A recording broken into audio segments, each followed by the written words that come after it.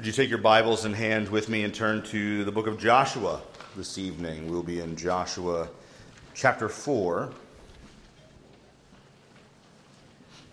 Joshua chapter 4. And I'm going to read the chapter in its entirety as it is relevant to our time in the Word this evening. But before I do, with God's Word open, let's pray. God in heaven, we come again before your throne, humble and needy, poor and unable to understand these things apart from your Spirit, for they are spiritually discerned.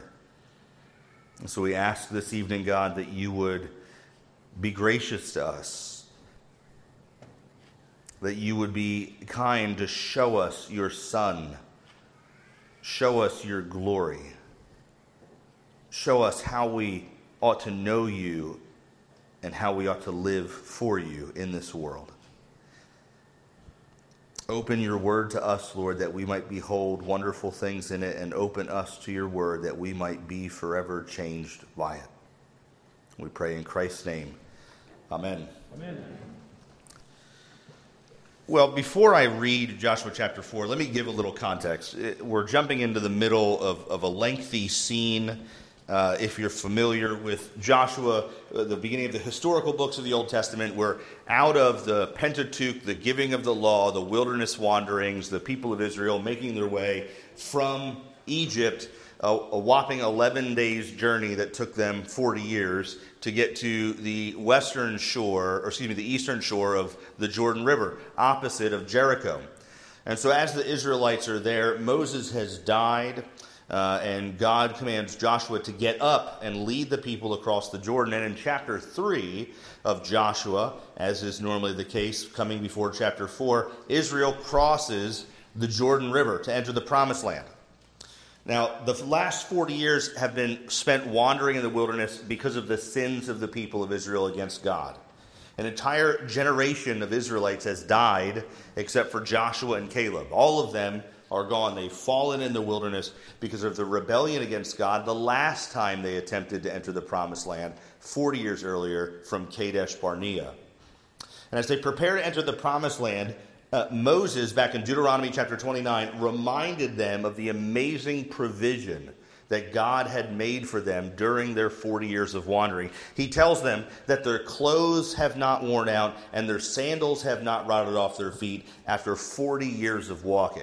Now, we won't get there, but for those of you who are interested in these sort of anecdotal connections, this is the exact ploy that the Gibeonites used in order to gain favor in covenant relationship with Israel. They say, look how far we've come. Our sandals are worn out, and our clothes are full of holes. The exact thing that God did to protect his people. That's not to be missed. But Moses continues to remind the people that God had provided water from rocks so that his people would not perish. God had provided food from heaven so they would not starve. And on top of it all, it's worth noting that the Israelites are about to lay hold of a 400-year-old promise that God had made to Abraham back in Genesis chapter 17, that his descendants, after being enslaved by a foreign nation, would be freed to come back to this land and lay hold of it as an eternal possession. The Israelites, in other words, have been waiting for this moment for 440 years. That's a long time. They've been waiting for this, the eager anticipation. Think about you young kids. It's only September 11th, but Christmas feels like it's right around the corner. But you know, as soon as I mention Christmas, and as soon as you start thinking about the gifts that you want and what might be waiting for you under the tree, those days are going to get longer and longer, aren't they? It's going to feel like it's taking forever to get to Christmas, right? So I'm sorry, I shouldn't have done that. You guys are already probably upset with me, but a long wait to Christmas. Now imagine Christmas Eve, right? You guys remember Christmas Eve last year? You're getting ready to go to bed, and when I wake up tomorrow morning, that pile right there, the ones with all those tags on it with my name, I'm going to get to open those tomorrow morning. That sort of excitement times a million is what the Israelites are experiencing right now. They are waiting for the promise to be fulfilled. They're on the cusp. Even Joseph, by the way, prior to his death in Genesis chapter 50, I know Pastor Webb will deal with this in a few weeks' time when he gets there, was so confident that God would fulfill his promise to his forefather Abraham that he made his children and grandchildren commit to bringing his bones up out of Egypt with them when they left to come to the promised land. So here on the eastern shore of the Jordan River, across from Jericho, is a company of Israelites, the second generation of wilderness wanderers, and the bones of Joseph, because they had said they would bring him with them. So this passage comes on the heels of a lot of promises and fulfillment, a lot of provision by God for the people of God from his mighty hand. Don't miss that. The Israelites didn't find water because one of them had a divining rod. The Israelites didn't find water because they were excellent at digging deep holes. They found water because God brought it forth out of rocks. Amen. They didn't find food because they happened to be sheep herders, which is what they told Pharaoh 400 years earlier when they went into Israel. They found food because God rained it down from heaven to provide for his people, not unlike the bread of heaven that came down for us and for our lives. He had sustained them. He had carried them on eagle's wings, he says. He had brought them to this point. He had even stopped up the waters of the River Jordan in chapter 3 so that they could lay hold of the promise. He removed every obstacle from his people's path, that they might be where he said that he would lead them. And that is the background to chapter 4. Now, this is the reading of God's word. Please pay heed to how you hear it. When all the nation had finished passing over the Jordan, the Lord said to Joshua, "Take 12 men from the people, from each tribe a man, and command them, saying, Take 12 stones from here out of the midst of the Jordan, from the very place where the priest's feet stood firmly, and bring them over with you and lay them down in the place where you lodge tonight." Then Joshua called the 12 men from the people of Israel, whom he had appointed, a man from each tribe. And Joshua said to them, "Pass on before the ark of the Lord your God into the midst of the Jordan, and take up each of you a stone upon his shoulder, according to the number of the tribes of the people of Israel, that this may be a sign among you. When your children ask in time to come, 'What do these stones mean to you?' then you shall tell them that the waters of the Jordan were cut off before the ark of the covenant of the Lord. When it passed over the Jordan, the waters of the Jordan were cut off, so these stones shall be to the people of Israel a memorial forever." Verse 8, "And the people of Israel did just as Joshua commanded, and took up the 12 stones out of the midst of the Jordan, according to the number of the tribes of the people of Israel, just as the Lord had told Joshua. And they carried them over with them to the place where they lodged, and laid them down there.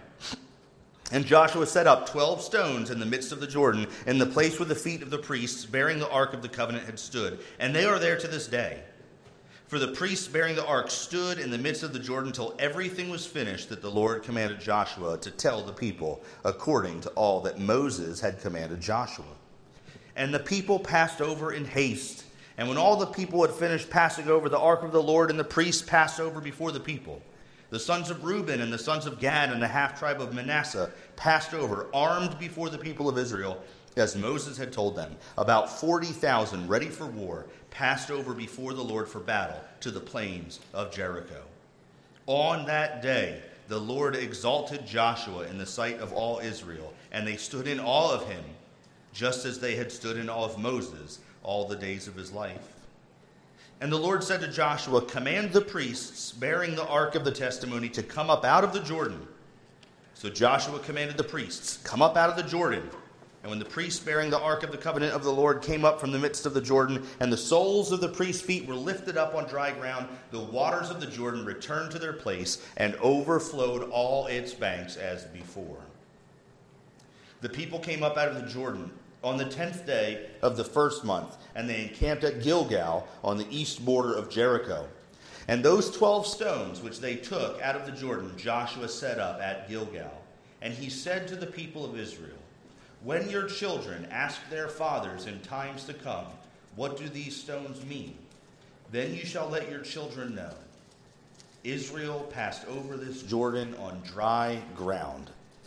For the Lord your God dried up the waters of the Jordan for you until you passed over, as the Lord your God did to the Red Sea, which he dried up for us until we passed over, so that all the peoples of the earth may know that the hand of the Lord is mighty, that you may fear the Lord your God forever. Amen. Thus ends the reading of God's holy and inerrant and inspired word. We are by nature forgetful people. There is a hidden fear in the heart of every man that he will be asked publicly, "When's your anniversary?" We need reminders on our calendars to tell us of special dates and occasions, even lunches. I eat lunch at least once a day, and I still need reminders on my phone to tell me to go eat lunch when I have an appointment with somebody. Birthdays, phone numbers, the order of service, which we go through every week, week after week, and we still need it printed to remind us of what part comes next, so that way we don't have two people standing here trying to own the microphone at the same time. We're forgetful people. All of us are. And God knows that we are forgetful, which is why his word is filled from cover to cover with imperatives to remember, to remember, to remember, to recall to our minds and tell our children all of the marvelous works of God. We sing songs in order to help us learn to remember who God is and what he has done. So many of the Psalms were written as songs of remembrance. I'll just list several of them. Psalm 78, Psalm 105, Psalm 106, Psalm 135, and more say explicitly that these are written for remembering what God has done. Recall to your mind the mighty works of God. He wants us to know and remember who he is and what duty he requires of us, as our shorter catechism question 3 tells us. In today's passage, we read of a time in Israel's history where they built a memorial out of stones in order that they would never forget what God had done for them. They needed to be reminded, and future generations needed to be reminded of who God was and what he had done. Now, the purpose of this was more than merely an occasion for remembrance. It wasn't, in fact, an anniversary marker. It wasn't so that way in the future children could say, "What do these stones mean?" And they would say, "On the 10th day of the month, we crossed over." Rather, it was to say, God has done this for us.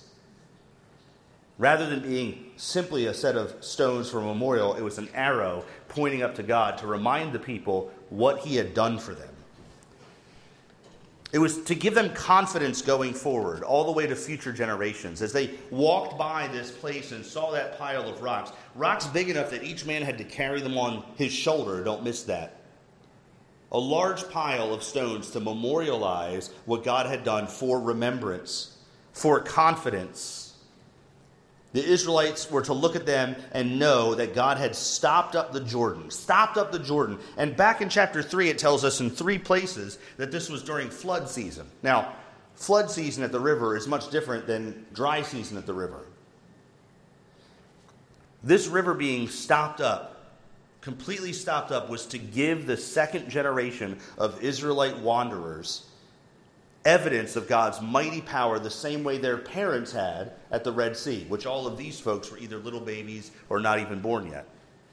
And so they're being given the opportunity to see just how powerful this God is. Because guess what he's about to tell them to do in a couple chapters? March around a city and blow trumpets. They need to be reminded that God is powerful enough to stop up a mighty raging river. And this is designed to keep them from fearing the next seemingly impossible task, and rather to fear the Lord.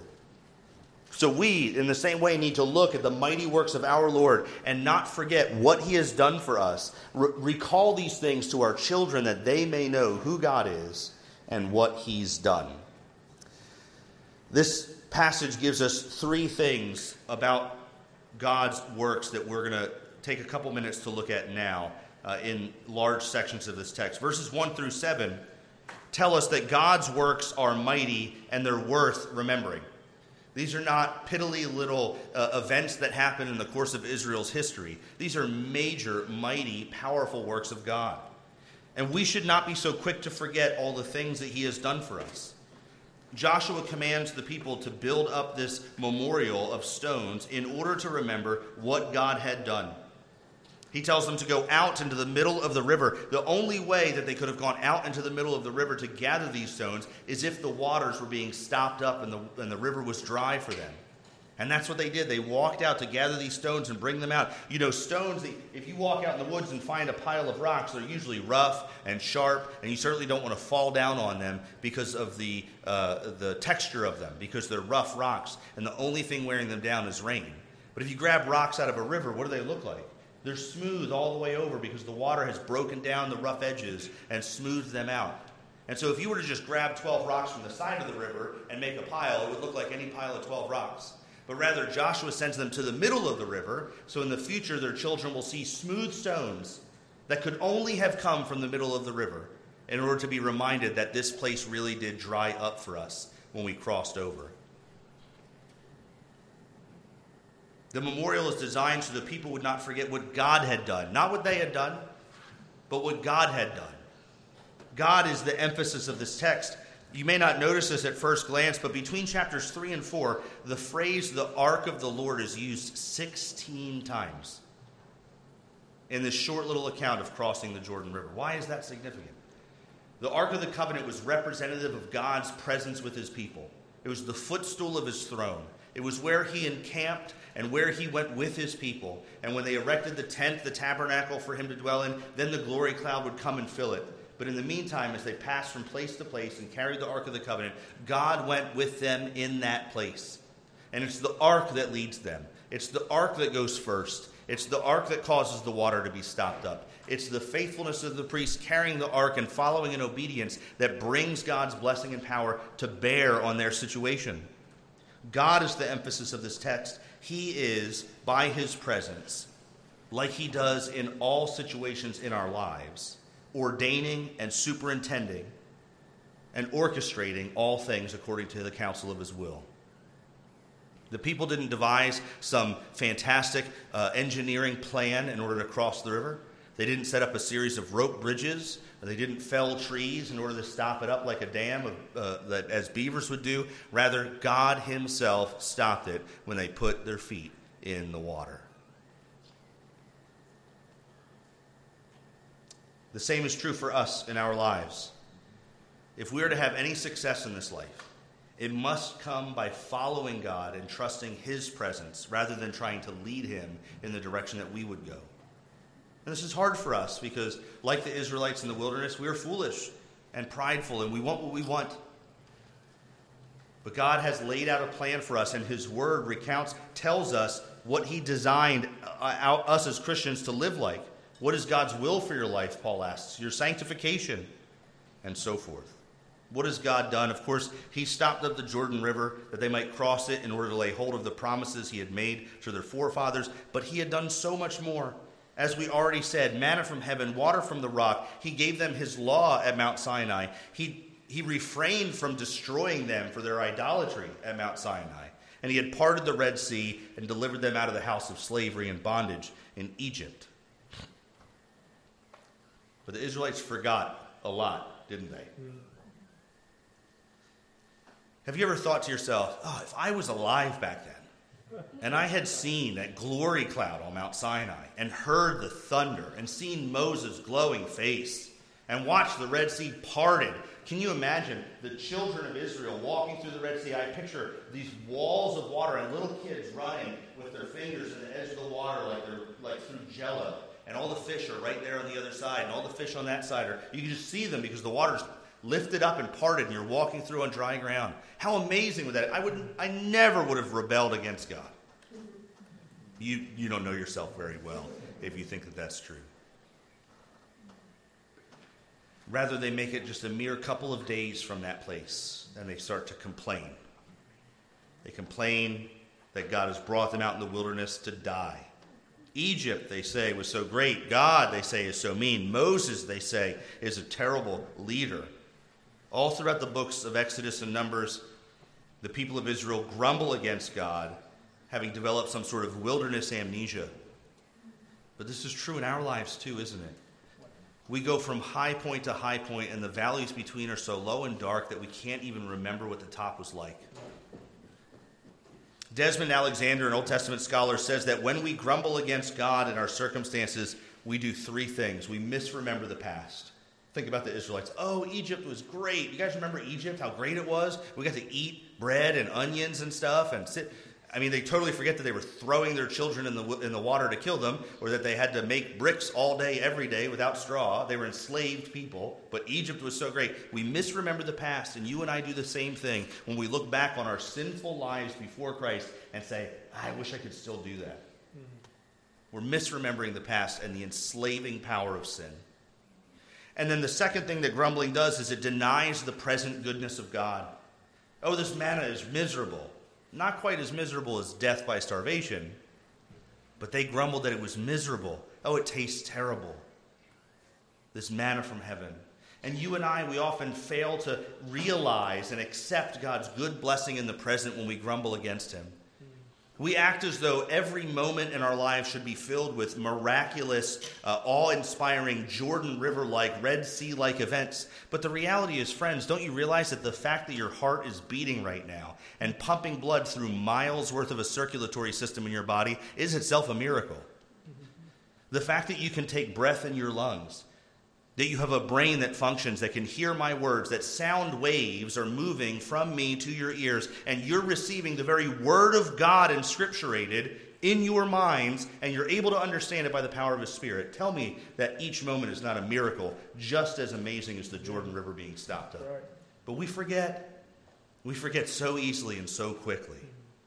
So God says, remember what I've done, every little thing. Build for yourself a pile of stones in life that when difficult times come, when Jericho is right around the corner, you might look back and say, look what God just did for me. Look what God just did for me. We have a very special annual event coming up in November, Thanksgiving.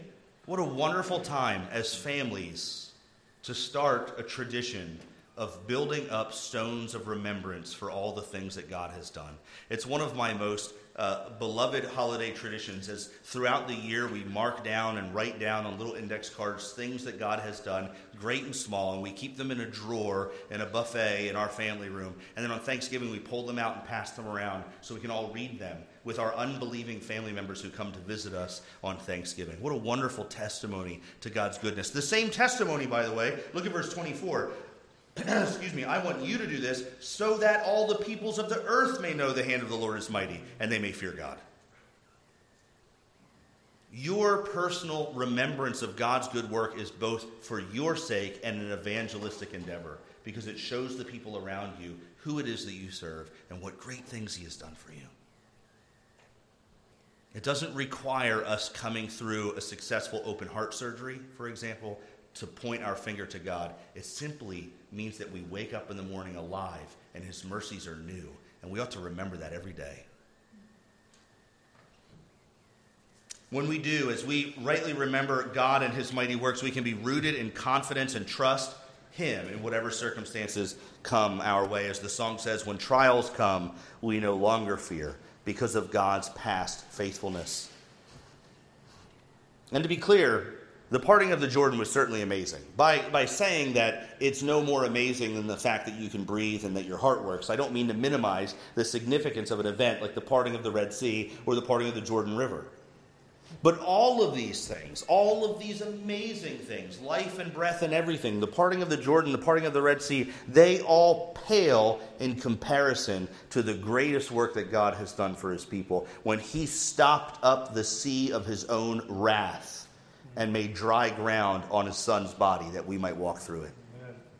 God has done far more marvelous works than we can comprehend. And the Bible is filled from cover to cover with stories of them in time and space. And yet one stands at the pinnacle, one stands at the climax of all of history, that God sent his son that he might part the sea of God's wrath so his children could walk through on dry ground.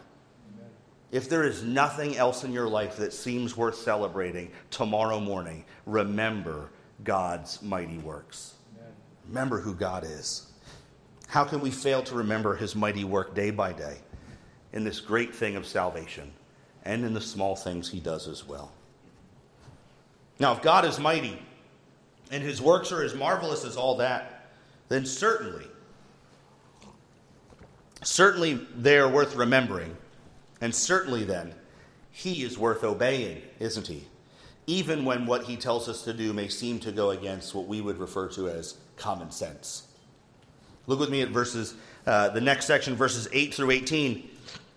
It says Joshua had told them, go into the middle of the Jordan and grab these stones. Now, I want to believe the best about these priests at this time as they're carrying around this Ark of the Covenant on their shoulders, which, by the way, is a box made of wood covered in gold. So it's not like,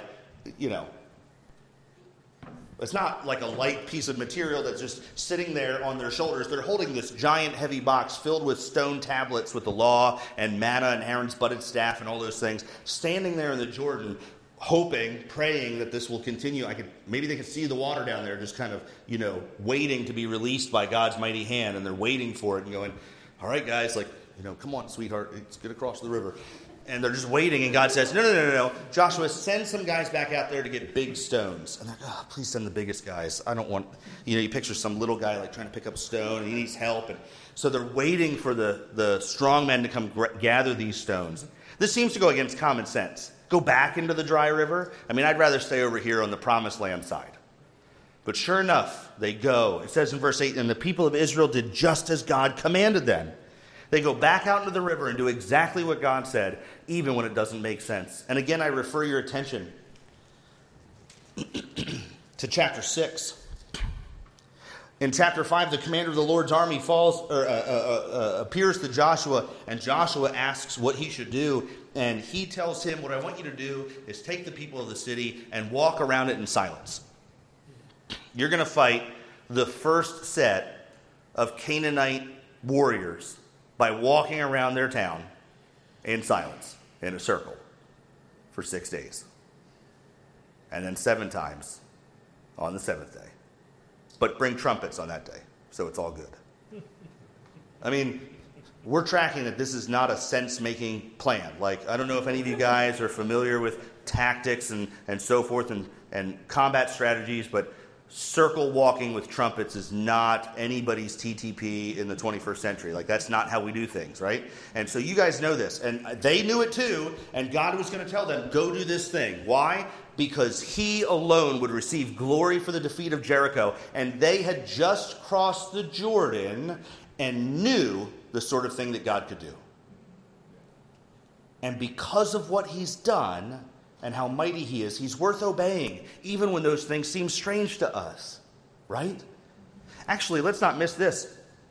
Parents, forgive me for bringing this to your attention, or to the attention of your children. But in chapter 5, we discover that all the second generation Israelites had failed to be circumcised. And so they crossed the Jordan. They're sitting there in eyesight of their enemies, and they decide to have a circumcision party and wait for a couple days till they're all healed. You just imagine, the last time, by the way, a group of people were circumcised and waiting to be healed, 2 of Jacob's sons went in and killed them all. Remember that in Genesis? You guys are studying in Genesis in the mornings, right? And so Levi and Simeon went in and killed all of the men there because of their treatment of their sister Dinah, right? So the last time a group of people decided to do a circumcision within eyesight of their enemies, they died for it. And now God's telling the Israelites, do that same thing. I will protect you. And they do, because he's worth obeying. He's able to be obeyed because he's so mighty and so trustworthy, isn't he? Now, what has God asked you to do? It's easy to trust God when he wants you to have a fat bank account, work at a good job, maintain good health, and raise well-behaved children. It's easy. Easy to obey God in those times. It's much harder when he wants you to leave your job for future ministry, perhaps. To receive a cancer diagnosis and believe that he is still good and he does good for his children. It's harder to trust God when he asks you to raise children who will break your heart and walk away from the church for a season, while you trust in the promise that their baptism means that his word will not return void, and you believe beyond hope that they may come back to him. It's harder to trust God in those moments, isn't it? But God's works are mighty, and he's worth obeying. He's worth obeying wholeheartedly and joyfully, because just as he performed wondrous acts against the Egyptians, just as he parted the Red Sea, just as he fed and watered his people miraculously, just as he stopped up the Jordan River, and just as he's about to tumble Jericho to the ground, he has proven to each and every one of you time and again, if you would just spend time thinking about it in your minds, just how trustworthy he is. Why do we fail to obey the Lord? Because we don't remember him. Because we don't remember. The Lord has given us in this chapter a concept that we can lay a hold of, that we, like the Israelites, ought to lay up for ourselves records of his kindness and goodness. In the big things in life, the high points and the successes, and even the little things in life, but most especially at our lowest points of life, when he brings us through them, and our faith is strengthened and increased. Life is like walking a journey down a long trail, and it has many mountains and valleys. And sometimes the thicket around you is so tight that you can't even see the light of day. And you feel like you're crawling on your hands and knees. But eventually you come through it. You break through the thicket. And what you do is you turn around, and behind you on the horizon, you just see little piles of stones everywhere. Little piles of stones reminding you that you're on the right trail, that God is still faithful. And look at all the things he's done for you thus far. He who did not withhold his own Son from us, how could he not therefore give us every good thing? God is worth obeying because of his great might. So what has he done for you, Christian? What has he done for this church? You said you've been worshiping here for about 5 years in this building, a couple years in this building. You used to be in rented space. New members joining at a regular rate. Even being in a transient town like Fayetteville, where men and women are PCSed across the country every couple of years, still bringing good and godly people into this congregation to serve and to lead. Having a pastor and elders who love God and love his word and esteem the ordinary means of grace for salvation and growth in faith. God has done amazing things for you here, individually and as a church. And you need, and I need seasons of remembrance. And that ought to encourage us to live obedient lives. But remembrance and obedience is not just for us. It's not just for you and for me. It's not just for this church or for the church I come from. Rather, it is for future generations of believers, that they too might have confidence in God. This is the idea of repeating the cycle of remembering and obeying God. In the last section of this chapter 4, the people came out of the Jordan on the 10th day, and they encamped at Gilgal. And those 12 stones which they took out of the Jordan, Joshua set up. And he said to the people of Israel, repeating what we read back in verses 6 and 7, when your children ask their fathers in times to come, what do these stones mean? Then you shall let your children know, Israel passed over this Jordan on dry ground. Pay attention to the pronouns here. Martin Luther said, salvation is found in the pronouns. For the Lord your God, my son, the Lord your God dried up the waters of the Jordan for you until you passed over. Oh my. This is generations to come. Dried up these waters for you. Boy, if this isn't a text that emphasizes the covenant relationship that God enters into with families, I don't know what is. That your children and their children and their children are a part of the you for whom God stopped up the Jordan River, that all together his covenant people might be in the land that he had promised them. The Lord your God dried up the waters that you passed over, as the Lord your God did to the Red Sea, which he dried up for us until we passed over. Do you see, back at the Red Sea, those who were initially brought into covenant relationship with God, you might consider them like the family's first Christian parents. God dried up the Red Sea for us, that he might dry up the Jordan River for all of our children and our grandchildren and our great-grandchildren, that together as a covenant family we might come into his promised land. This idea of remembering, of recounting, of obeying God is for the sake of our children's faith and their confidence in the Lord. God intended these stones to be used as a way that future children would look back on the past faithfulness of God to their parents and their great-grandparents, and they would know that he would continue to be faithful to them in the future, because God is an unchanging God. So you children here whose parents believe by faith in the gift of salvation through Jesus Christ, that is available to you. And as you witness them walk in faithfulness with God, as you see their love for Jesus Christ, their weekly worship of him in corporate worship, and their daily fellowship with God in family worship, this is an opportunity for you to know just how important and mighty and great God is. And parents, I say this to myself before I say it to anyone else. If we are not telling our children who God is and what he has done for us, we are giving them an anemic diet of Christian faith. It's our responsibility as parents, as fathers and mothers, as aunts and uncles, as older siblings, as brothers and sisters and friends, to share with those younger people in and amongst this fellowship who God is and what he's done. There are in this room maybe 50 people, which means there are 50 experiences of God's saving work in your life. And the children that you will have and that you will encounter and that are in this room right now need to know that some of you walked away from the church and then came back after many, many years, and God remained faithful.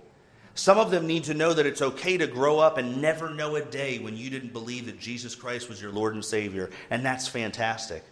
Some of these children need to know that they're going to struggle with sins that are going to crush their hearts and that are going to hurt their parents and that are going to ruin friendships. And you went through that same thing, but look where God has brought you now, today, to this place, to sit under the preaching of his word and to worship him in spirit and in truth. And these children need your retelling of God's faithfulness in your life. And so do my children. And frankly, so do I. Because life is hard, and we live in a fallen world. And between here and the promised land, there's a whole lot of Jerichos, and there's a whole lot of Ai's, and a whole lot of Canaanites, and a whole lot of Philistines, and a whole lot of bad guys, and a whole lot of my own sin and stupidity. We need to remember who God is and what he's done. What a marvelous thing God has given us, a memory, the ability to know who he is, to remember what he's done. I hope we see then how significant it is for us to recount to our children all the mighty works of God. Family worship should be a priority in the homes of the Christian family. The psalmist tells us that the tents of the righteous overflow with sounds of singing. Not to put too heavy of a burden on you, but family worship ought to include some singing. Because these great songs, this book full of them, filled with every song from the Psalter, from God's own hymnal, as well as 473 other songs contained in this book, written to tell just how marvelous and great God is. Written by men who had lost children crossing the Atlantic, and yet they were able to sail over that very same spot and sing from the bottom of their hearts, "It is well with my soul." Do your kids know that story? Do they know your testimony? Do they know who God really is and just how mighty he is? I wonder how many of the young people here know the history of this church, where it came from, and how it ended up here today, how the elders that oversee the care of your souls were elected, and how God brought them into faithful fellowship with him, about your pastor and where he came from, and how the Lord led him into faithfulness to walk before God as a minister of the gospel of Jesus Christ. And do you know what? If God withholds his wrath from this earth for a little while longer, everyone here will go the way of all mankind. But there will be children in this place who will know of your faithfulness because of God's faithfulness to you, as we recount the history of our Christian faith to one another, generation to generation.